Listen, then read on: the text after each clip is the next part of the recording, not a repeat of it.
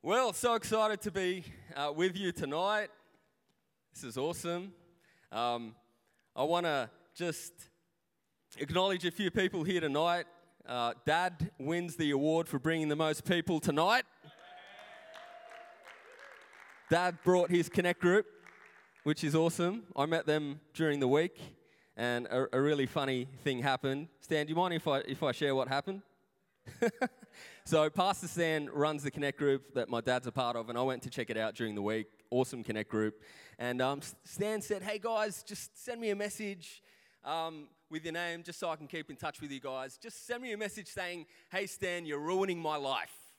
And then put your name at the end. So I straight away, within like 2 minutes, sent him a message saying, hey Stan, Pastor Stan, you're ruining my life. Dorian. And then at like 7 a.m. the next morning, I'm getting a message from Stan, and I'm like, this is weird. I'm still in bed, I'm still asleep, and I'm getting a message from Pastor Stan. And then there's a message from him saying, hey, I'm so sorry, can you please call me? And I'm like, oh no, he's just seen that message. He's just seen the message saying, you're ruining my life.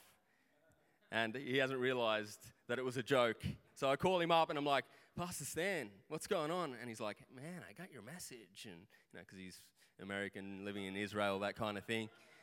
And he was up all night because I sent him that message. So sorry, Pastor Stan. I hope you've caught up on sleep. But so good to have you with us. Hey, who's excited about this series we're in? Foundations in Philippians, right? Who remembers when they were a kid and they thought it was the Philippines? St. Paul's letter to the Philippines? Yeah, it's not. It's Philippi, the Philippians. And we're looking at chapter 4, verse 19. And it says, God shall supply all our needs according to his glory in Christ Jesus. According to his riches in glory in Christ Jesus. And I want to, the topic this week is provision. But I don't want to talk about provision in the kind of material sense. I want to talk about provision in the wilderness. And for those of us who are at Presence, Robert Madu, and by the way, we've got our own resident Robert Madu here, Patrick. Are those glasses new? Yeah, awesome. Like, seriously channeling Robert Madu there, really cool. But who loved that preach by Robert Madu where he was talking about go from the water to the wilderness, go from the water to the wilderness, from the water to the wilderness. And it was a great preach, but I'm sitting there going, oh no, I'm going to the wilderness, But it's true, we always end up, somehow in life, we end up in a wilderness. And Jesus said you would. He says there will be trouble, there will be tribulation. You might find yourself in a wilderness. There might be someone here who's just come out of a wilderness. There might be someone here going into a wilderness. And there might be someone here who's just, you might not even realize it yet, but you're heading into one. But God is good, and he provides in the wilderness. And so the title for the message is Provision for the Process. Provision for the process. And what I mean by process is the outworking of God's salvation in our lives. The outworking of each one of us, God has ordained a process that we will walk through. And that's what I mean by process. It's the liberating work of God in your life. Actually working it out, walking it out, living it out. The process of finding freedom. I don't know about you, but this is how I feel. And I've been feeling this year more than ever. But I feel like I should feel freer than I do. Right? Does anyone relate to that? I feel like I should feel freer than I do. Like there are certain fears and stuff that still come and try and latch onto me. And I'm like, hang on. If what the Bible tells me is true, then I should be free of all that stuff. And I shouldn't actually wake up any morning worrying about the day ahead because of what Christ has said in his word. And Galatians 5:1, Paul says, it's for freedom that Christ set you free. And that's a scripture that's kind of been, not bugging me, but I've been trying to work it out lately. And I was kind of thinking of an example, right? So if, for example, Rose was trying to cut a chicken with our Dyson, I would go up to her and I would say, "Babe, it's for vacuuming that I gave you a Dyson." You know, it would suggest that she's not using the Dyson for the purpose or in the right way. Or if, for example, the house was really messy, I might go up to her and say, "Hey, it's for vacuuming that God gave you gave you a Dyson." All right. Don't take that the wrong way, right? I love the Dyson. It's my toy, actually. It's my toy. Phenomenal things. That's just a plug for Dyson there, right? But Paul is saying that you can have freedom and not use it. It's for freedom that Christ set you free. That you can actually have freedom but not be set free. Or you can be set free and not actually walk in freedom. And Paul knows that you can have something without using it. You can have freedom without using it. You can have it without walking in it. Some of you may know I used to breed birds when I was, a young teenager. It was my hobby. It was my passion. I loved it. Thanks, Mum and Dad, for the aviary and all the birds. Loved it. It was a really cool period in my life. And I had this 2 meters by 1 meter aviary, and that's where I'd hang out after school every day, right, from about year 7 to about probably year 9 or something, year 10. And then I grew up and got interested in other things, in other birds. But anyway, the thing about going into the aviary, I would approach the entry into the aviary very carefully, because I knew that, and the birds knew, that if there was an opportunity, they would just try and fly out. They just wanted freedom, right? They just wanted to get out of there. And so you'd approach it and you'd unlock the thing and you'd walk in like this and you'd kind of use the least space possible, because they just come flying at you. Like they just wanted to escape. And on the odd occasion, one would escape. And it would be devastating for a young bird breeder like myself, losing part of your stock. But after kind of got into year 9 and just got over the whole bird thing, or just was getting tired of not cleaning the thing, and I just said, you know what, I'm just going to let them go. I'm just going to let them go. They're going to be free. And I said, I'm just going to open the door and let them go. And I opened the door, and this was the end of my bird breeding empire, and some of them flew out and some of them just stayed in there. And I thought, this is it, this is the end. I was kind of relieved, because by that stage it was just kind of over the whole thing. And then a few days later I was surprised, and don't confuse this with the other bird story that you all know about, where the bird came and flew in my head. It's a different story. But anyway, a lot of the birds that actually flew away, a few days later, I came back, the door was wide open, but a lot of those birds that had actually flew away had come back. Budgies and cockatiels and things like that. And I was sitting there scratching my head thinking, hang on a sec, you guys were desperate to get out of here. You couldn't wait to get out of here. Every opportunity you had, you would fly towards an open door. You just wanted freedom. You just wanted to get out of here. And now you have your freedom. You've left for a couple of days, but you've come back. And I was shocked. That it was such a shocking sight. The aviary door was wide open and the birds were just in there. I was like, that's not supposed to happen. They're supposed to fly out. They're supposed to enjoy the wild. They're supposed to go out there and find food and have freedom. But no, they just wanted to stay there. And I found it really, really bizarre. Go with me to Exodus chapter 16, verse 2 to 5. In the desert, the whole community grumbled against Moses and Aaron. The Israelites said to them, if only we had died in the Lord's hand in Egypt. There we sat around pots of meat and ate all the food we wanted. But you've brought us out into this desert to starve this entire assembly to death. Then the Lord said to Moses, I'll rain down bread from heaven for you. The people are to go out each day and gather enough for that day. In this way, I will test them and see whether they follow my instructions. On the 6th day, they are to prepare what they bring in, and that is to be twice as much as they gather on the other days. We're going to jump to Exodus 16:27. Nevertheless, some of the people went out on the 7th day to gather it, but they found none. Then the Lord said to Moses, how long will you refuse to keep my commandments and instructions? Bear in mind that the Lord has given you the Sabbath. That is why on the sixth day he gives you bread for 2 days. Everyone is to stay where they are on the seventh day. No one is to go out. So the people rested on the seventh day. The people of Israel called the bread manna. It was white like coriander seed and tasted like wafers made with honey. For 40 years they ate manna, right? Rose made a delicious curry during the week. She made a massive pot of it. And, after the third day came, she's like, can we eat the curry? And I'm like, nah. Like,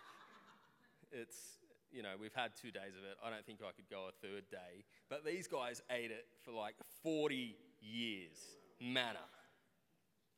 Now, the desert. The Israelites are in the wilderness. And don't get it mixed up again when you were a kid. Who used to read it dessert? Right? Dessert and desert. I still don't know how to spell the two words. But just picture it sometimes. If you just want to amuse yourself, Jesus taking them into a giant mousse. Chocolate mousse or something like that. But think about that later, not right now, because we're in church. But why are they in the desert? Why are they there? Why are they in a place with no food, no water, scorching hot, sand everywhere, sand getting in your mouth, flying into your eyes, into your ears, really, really uncomfortable, really, really arduous? Why are they there? Well, the striking thing about this is that they're there because God's led them there. They're in the wilderness because God has led them there. And if we put it in context, God led them there by pillar of smoke by day and pillar of fire by night. And, at one point I thought, no, maybe they were just smoking a lot of shisha that day. But no, it was the presence of God leading them pillar by smoke during the day, pillar of fire by night. They're taken out of a land of slavery into the wilderness. And they spend 40 years there instead of going straight to the promised land. Why? Well, we begin to get a glimpse into why when we look at verse 3, which says, the Israelites said to Moses and Aaron, if only we died by the Lord's hand in Egypt. There we sat around pots of meat and ate all the food we wanted, but you've brought us out into the desert to starve this entire assembly to death. And in the Message version, it's translated into a much more interesting way. The Message version says, the Israelites said, why didn't God let us die in comfort in Egypt, where we had lamb stew and all the bread we could eat? You've brought us out into this wilderness to starve us to death, the whole company of Israel.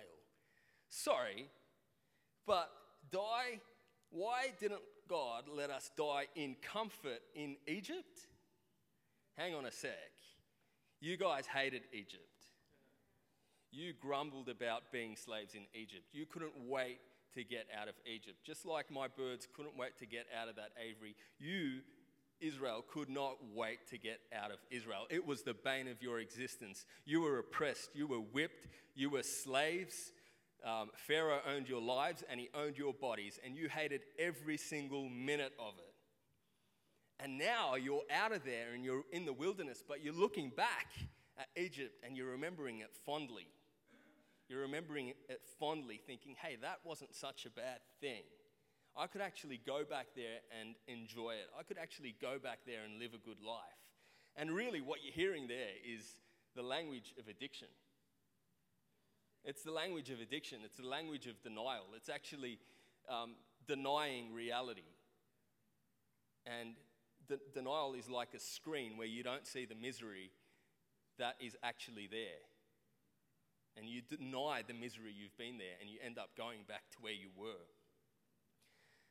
And even though they were technically out of slavery, and this is the point, in their hearts, in their spirits, internally, they were still slaves.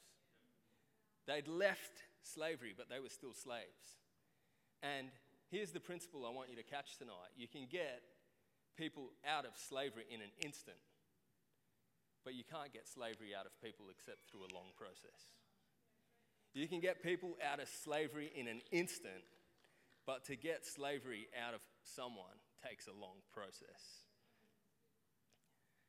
See, in an instant, as soon as they crossed that Red Sea, it was a military thing, it was a political thing, it was a legal thing. They were free, set free.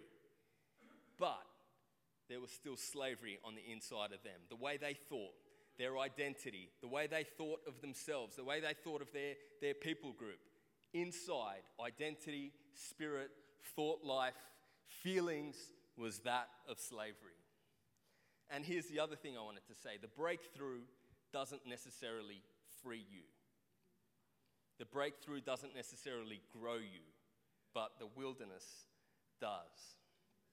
See, they hadn't learnt how to be and think and work out that liberation into their lives. They were free, but they weren't working it out into their lives. They were still slaves. And we get in Deuteronomy 8, Moses gives us the reason why. He says, remember how the Lord your God led you all the way into the wilderness those 40 years. And he gives them the reason. He tells them why. He says, to humble you and test you in order to know what was in your heart. In other words, the reason why you didn't go through the wilderness is the reason why you had to go through the wilderness was because you didn't know your own heart. You still didn't know who you were. So God's saying to Israel, sorry guys, but I liberated you, but you didn't get it. You didn't get what liberation meant.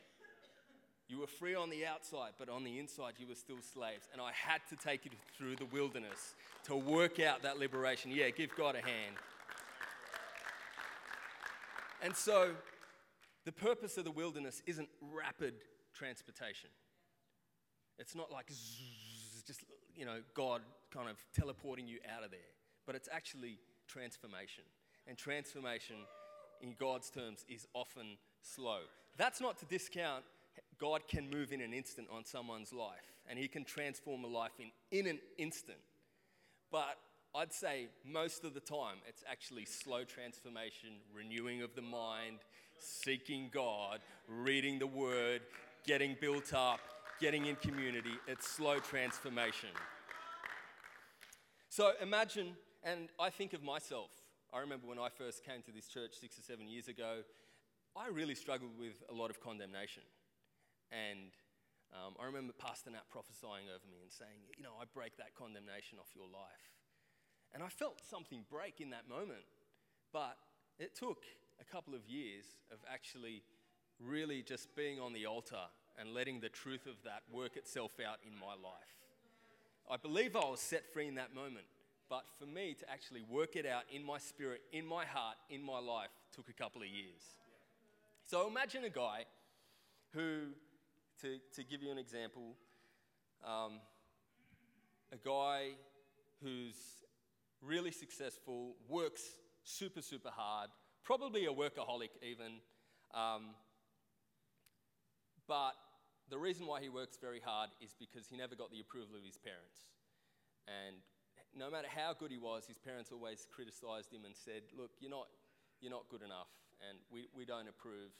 And, he's a good-looking guy, but he lacks a lot of confidence, overworks, trying to get people's approval, and he's not very good at relationships because he doesn't trust himself, he doesn't feel confident enough, that kind of thing.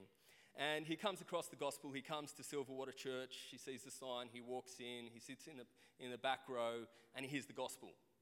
And the gospel blows his mind. He's heard of religions before, he's heard of all the different spiritualities, he's even dabbled in them a bit, and he comes and he hears the gospel message, and it's completely opposite to every other religion he's heard. Every other religion he's heard has said, God has said, give me a good record and I'll bless you. Give me a good record, obey me, and I'll bless you. And he sits here and he hears the gospel, which is complete opposite. And for the first time in his life, he hears, I'll give you a good record. I will give you a good record. I will give you a good record without you having to do anything.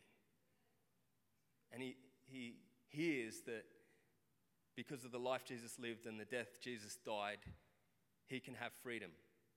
And for the first time, he's told, if you believe in Jesus, God will actually look at you and say, you are my beloved son in whom I am well pleased. Awesome. And for the first time, he hears those words, and he breaks down. And he's on the altar here, and he's crying, he's in tears, and it's the greatest news he's ever heard. It's the good news, and it's the gospel, and it's changed him in that moment right here. And we see that week in, week out, every week, people on this altar discovering that and being amazed by it and loving it and just wanting so much of it, and they're here, and it's really affecting their lives. And he's like, my life has changed so much. And he leaves, and he's like, my life's going to be so different from now on. That is an incredible revelation. And Monday, he's all good. And then what happens by Wednesday? Wednesday, no more. He's got no more confidence issues. He's got no more relationship issues. He's stopped overworking, right? No, of course not. Of course not. He's in the wilderness. And in the moment on the altar, he's actually been set free. He really has been set free. But the slavery hasn't come out of him yet. He's still a slave.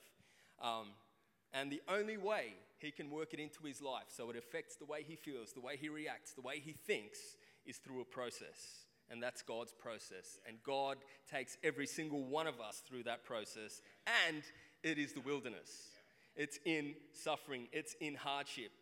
It's only in those times when we actually access what's in our hearts, what's in our head, and push it down into our hearts.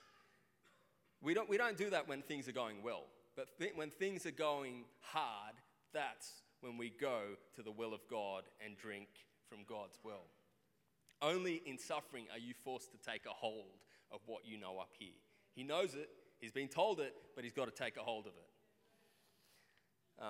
So you can be zapped into freedom in an instant, but it's only through a long and arduous process with God that you are actually set free. And we don't like that, especially my generation. We don't like that. We want it to be instantaneous. Stephen Furtick spoke about the microwave generation, and I'm like that. Like, let me just stand here and do it to me. Zap it out of me, God. Change my heart in an instant. You can do it. Give me a pill. Give me something instantaneous. Just zap me. But God's actually saying, no, there's a process, and you have to participate in that process. You have to participate in that process. Yeah, give him a hand. Paul says in 2 Corinthians, this present suffering is preparing for us an eternal weight of glory. What does that mean, a weight of glory? Well, it's more than just a heavenly reward. We all understand that to be a heavenly reward in the future. But he's basically saying no suffering, no glory. And what is the word in Hebrew, glory, actually means weight. It means substance. And people who've been through the wilderness, you know them. You know when someone's been through the wilderness because you sense that substance, you sense that weightiness about them. You sense that man, this person, there's some glory about them. They've walked through the wilderness, and you can see it, you can sense it, you can hear it on someone. And so God's saying, do you want to be a happy person? Do you want to be a strong person? Do you want to be a person of substance? Do you want to be a resilient person? Then come on the process with me. Come through the wilderness with me. And going back to our initial scripture, Philippians 4:19, it says, my God will supply every need of yours according to his riches in glory in Christ Jesus. Hang on. My God will supply every need of yours according to his riches in weight in Christ Jesus. You get that weight in the wilderness. You get that glory in the wilderness, and it's in Christ Jesus. And it's actually through that he supplies your needs. And often we come to church and we're like, man, I just need that one word. And I know I'm like this too. Man, where's that next book that's going to change my life? I just want that one thing that's going to change my life. Where's that one minister who's going to come and preach a message that's going to rock me and my life's never going to be the same? But it's not like that. We want it to be kind of passive, but Jesus is saying, no, you've got to be an active participant in it too. So now I want to quickly talk about the provision of God in the wilderness. I've spoken about why he takes us through the process, and I want to talk about how he provides in the wilderness. Is that all right? Yeah. Great. So he doesn't lead you into the wilderness without providing for you. God is good, he is faithful, so he won't lead you there without providing for you. And he provides bread like he did to the Israelites, but he doesn't just provide the bread, he actually tells you how to get it. Because he knows he can provide it, but if you don't know how to get it, you can still starve to death. There's manna, you have to go get it, and there's instruction. Go get it 6 days of the week, don't get it on the 7th. Get it every day, distribute it equally, etc., etc. And if I was God's miracle consultant, right, and God came up to me and he goes, what do you think of that miracle? What do you think the miracle of the manna? Good one, eh?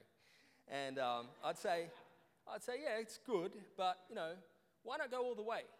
Like, why not just put it in their stomachs? Why not when they wake up in the morning and think, hey, I'm a little bit hungry. How about that breakfast? And boom, it's just there.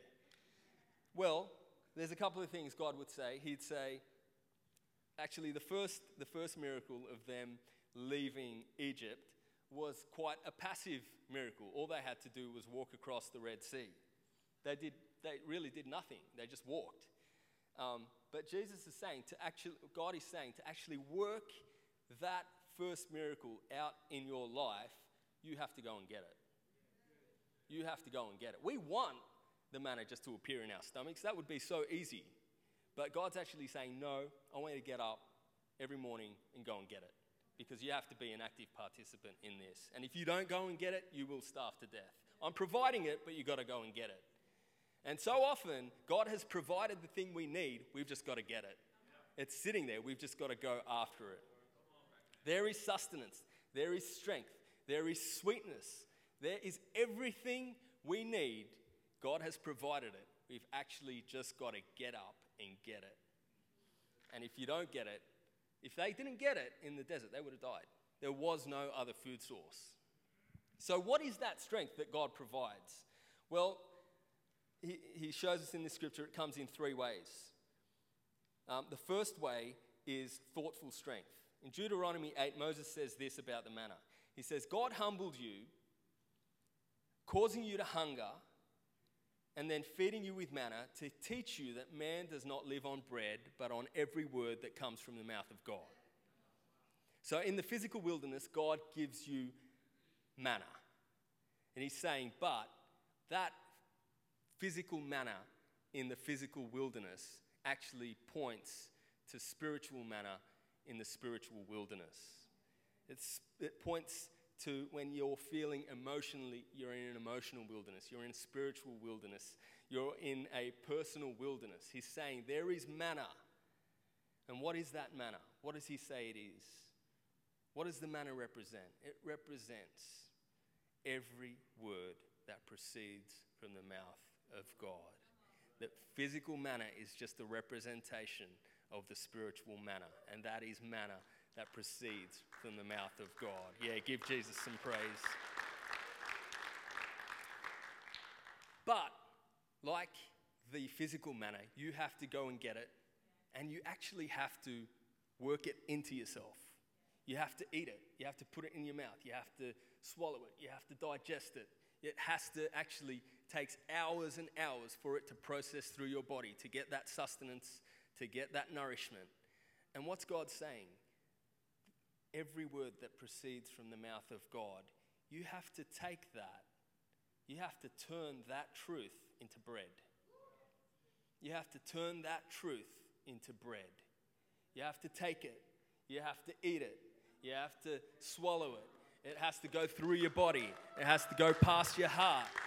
It takes hours, for it, days, years for it to work out in your body. The Bible, the Word of God, we need to eat it. We need to process it. We need to live. God has provided it. He's provided everything we need in the Bible. We just need to feast on it. We need to turn that truth into bread. Chew it, digest it, work it into your system. And what does that look like practically? It actually means you have to think. Like, just before I got up here, you're getting a bit nervous, silly thoughts come into your mind. You want to do a good job and all that. And I just went to the Bible, and it says, don't worry about what you say or how you'll say it, because the Holy Spirit will speak through you. And I just had to take that word and just eat it.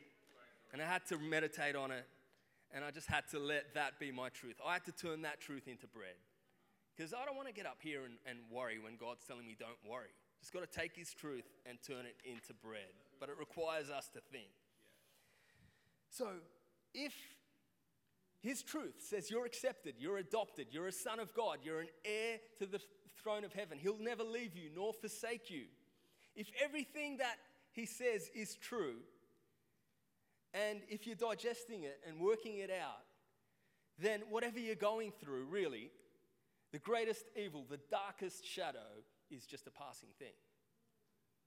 Because if all that is true, that you're chosen, you're accepted, you're loved, you're adopted, you're a child of God, you are forgiven, you are pardoned. If all that is true, then whatever comes, the darkest evil will just be a passing thing. It's just a passing thing. It's temporary, it's tiny, it's small. And often we'll say, just praise God in the wilderness. Just lift your hands up and praise God. And that's good, but sometimes that can be misinterpreted. We definitely need to do that. But sometimes that can be interpreted as just ignore your circumstance and live and just praise God and hope that thing will go away. But no, it's actually looking at that thing and holding that thing up to God and saying, hang on a sec, this doesn't line up with your truth. This doesn't line up with your truth. Turn that truth into bread. Amen? Amen. The second way is relational strength. Relational strength. The first way was, what did I say? Thinking, thoughtful strength. The second way is relational strength. Manna comes every day.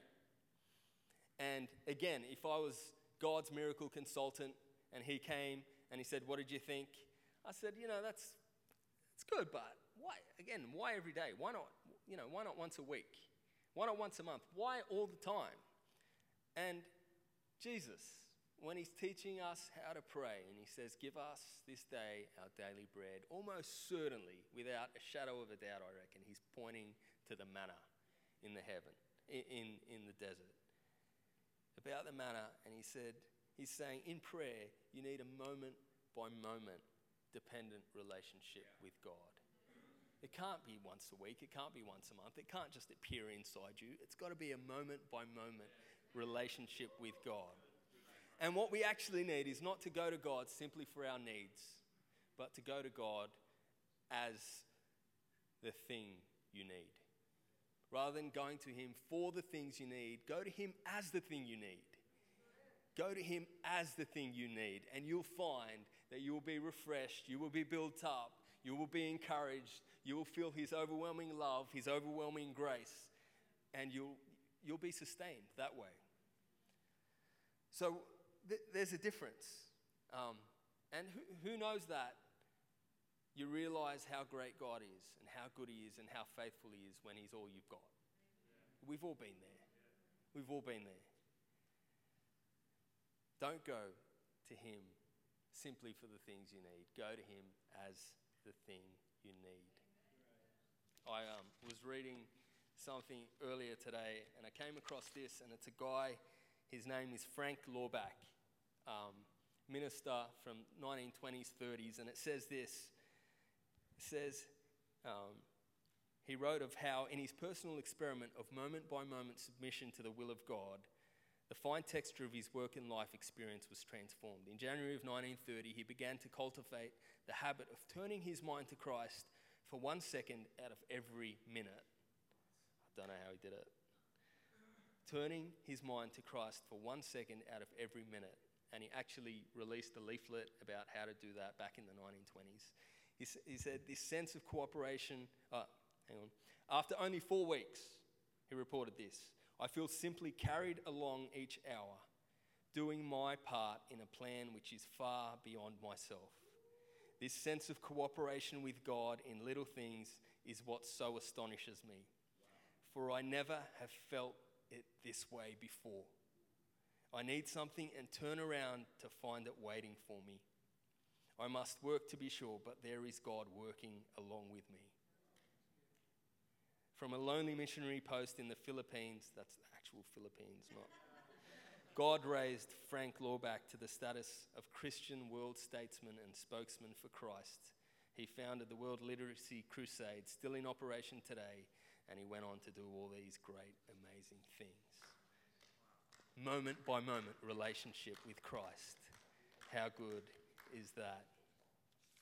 The last way, there's thoughtful strength, there's relational strength, and finally, there's communal strength in the wilderness. Exodus 16:16. Each one is to gather as much as he needs. Take an omer for every individual you have in your tent. The Israelites did as they were told. Some gathered much, some gathered little, and when they measured it by the omer, he who gathered much did not have too much, and he who gathered little did not have too little. Each one gathered exactly as much as he needed. So what's this saying? It's saying Pastor Mick has very big hands. Rose has small hands. When they go out to get the manna in the morning, Mick's going to come back with 10 omers, and Rose is going to come back with 5. But what they did was they brought it all together, and then they distributed it out. They brought it all into the community, and then it was distributed. You don't just go and gather it for yourself, God's saying. You don't go and get it for your own tent. He says you go, you gather it, you bring it together, you measure it, so that the person with 5 people in their tent gets 5 omers. And the person with 4 people in their tent get 4 omers. I don't know what omers are. I have no idea. But it's a unit of measurement. In other words, he's saying, though it was gathered by individuals, it was distributed through community. You get it through community. And if I can call the band up, you get it through community. I remember the first, really, growing up Catholic in a Catholic church, but then going to Hillsong after that and loving it. And wow, the way the word was preached, I'd never heard that before. And it really changed my life in that year. And I was loving every minute of it. And I was particularly loving the fact that I could walk in there, hear the word of God, and leave without anyone bothering me. And if anyone did come up to me, I was, I've got to go. And, just wanted to go in there, receive, and leave. But I realized that I was getting hungry. After doing that for a year, I was getting really hungry. And I started asking around for a connect group, and it didn't quite eventuate. But I realized I was starting to starve. I couldn't just go there and receive the word every week and live as an island, live as an individual in my own little world for the rest of the week. I was getting great truth, but my ability to work it out in my life was actually limited by the fact that I was trying to do it by myself and with no one else around me. And you can starve in the wilderness because manna is distributed through community. I was actually starving. I was getting fed, but I was actually starving. Only when I came here and got into a connect group and started getting connected with people, that's when that real liberating freedom started to work out in my life. It's in community that you actually get fed, where you actually sharpen each other, as Rose was saying, where you challenge each other, where you build each other up, where if someone falls, you accept them and you forgive them and you encourage them again. You need deep community or you will starve. And that would be my encouragement to you. When you're in the wilderness, if you're in the wilderness, you need to get into a connect group. You need to get into a serving team. You need to surround yourself with community. And I want to encourage us, especially our young adult community. Be that. Be that. Whenever you're planning something, invite someone else along. Think about, hey, who's there that I can invite to this? Rather than just, hey, a crew of 2 or 3 of us. Let's make it a big thing. Let's expand our community, because that is how people get fed. Amen? Amen. Let's give Jesus a hand. Awesome. God is good. He is so good. The wilderness has got nothing on you. He's provided it. It's all there. He's saying, hey, I want you to be an active participant. Come. Come. The provision is there. The provision is there. Hey, why don't we all just close our eyes, bow our heads. Oh, Jesus, we're so thankful for you. You're so good.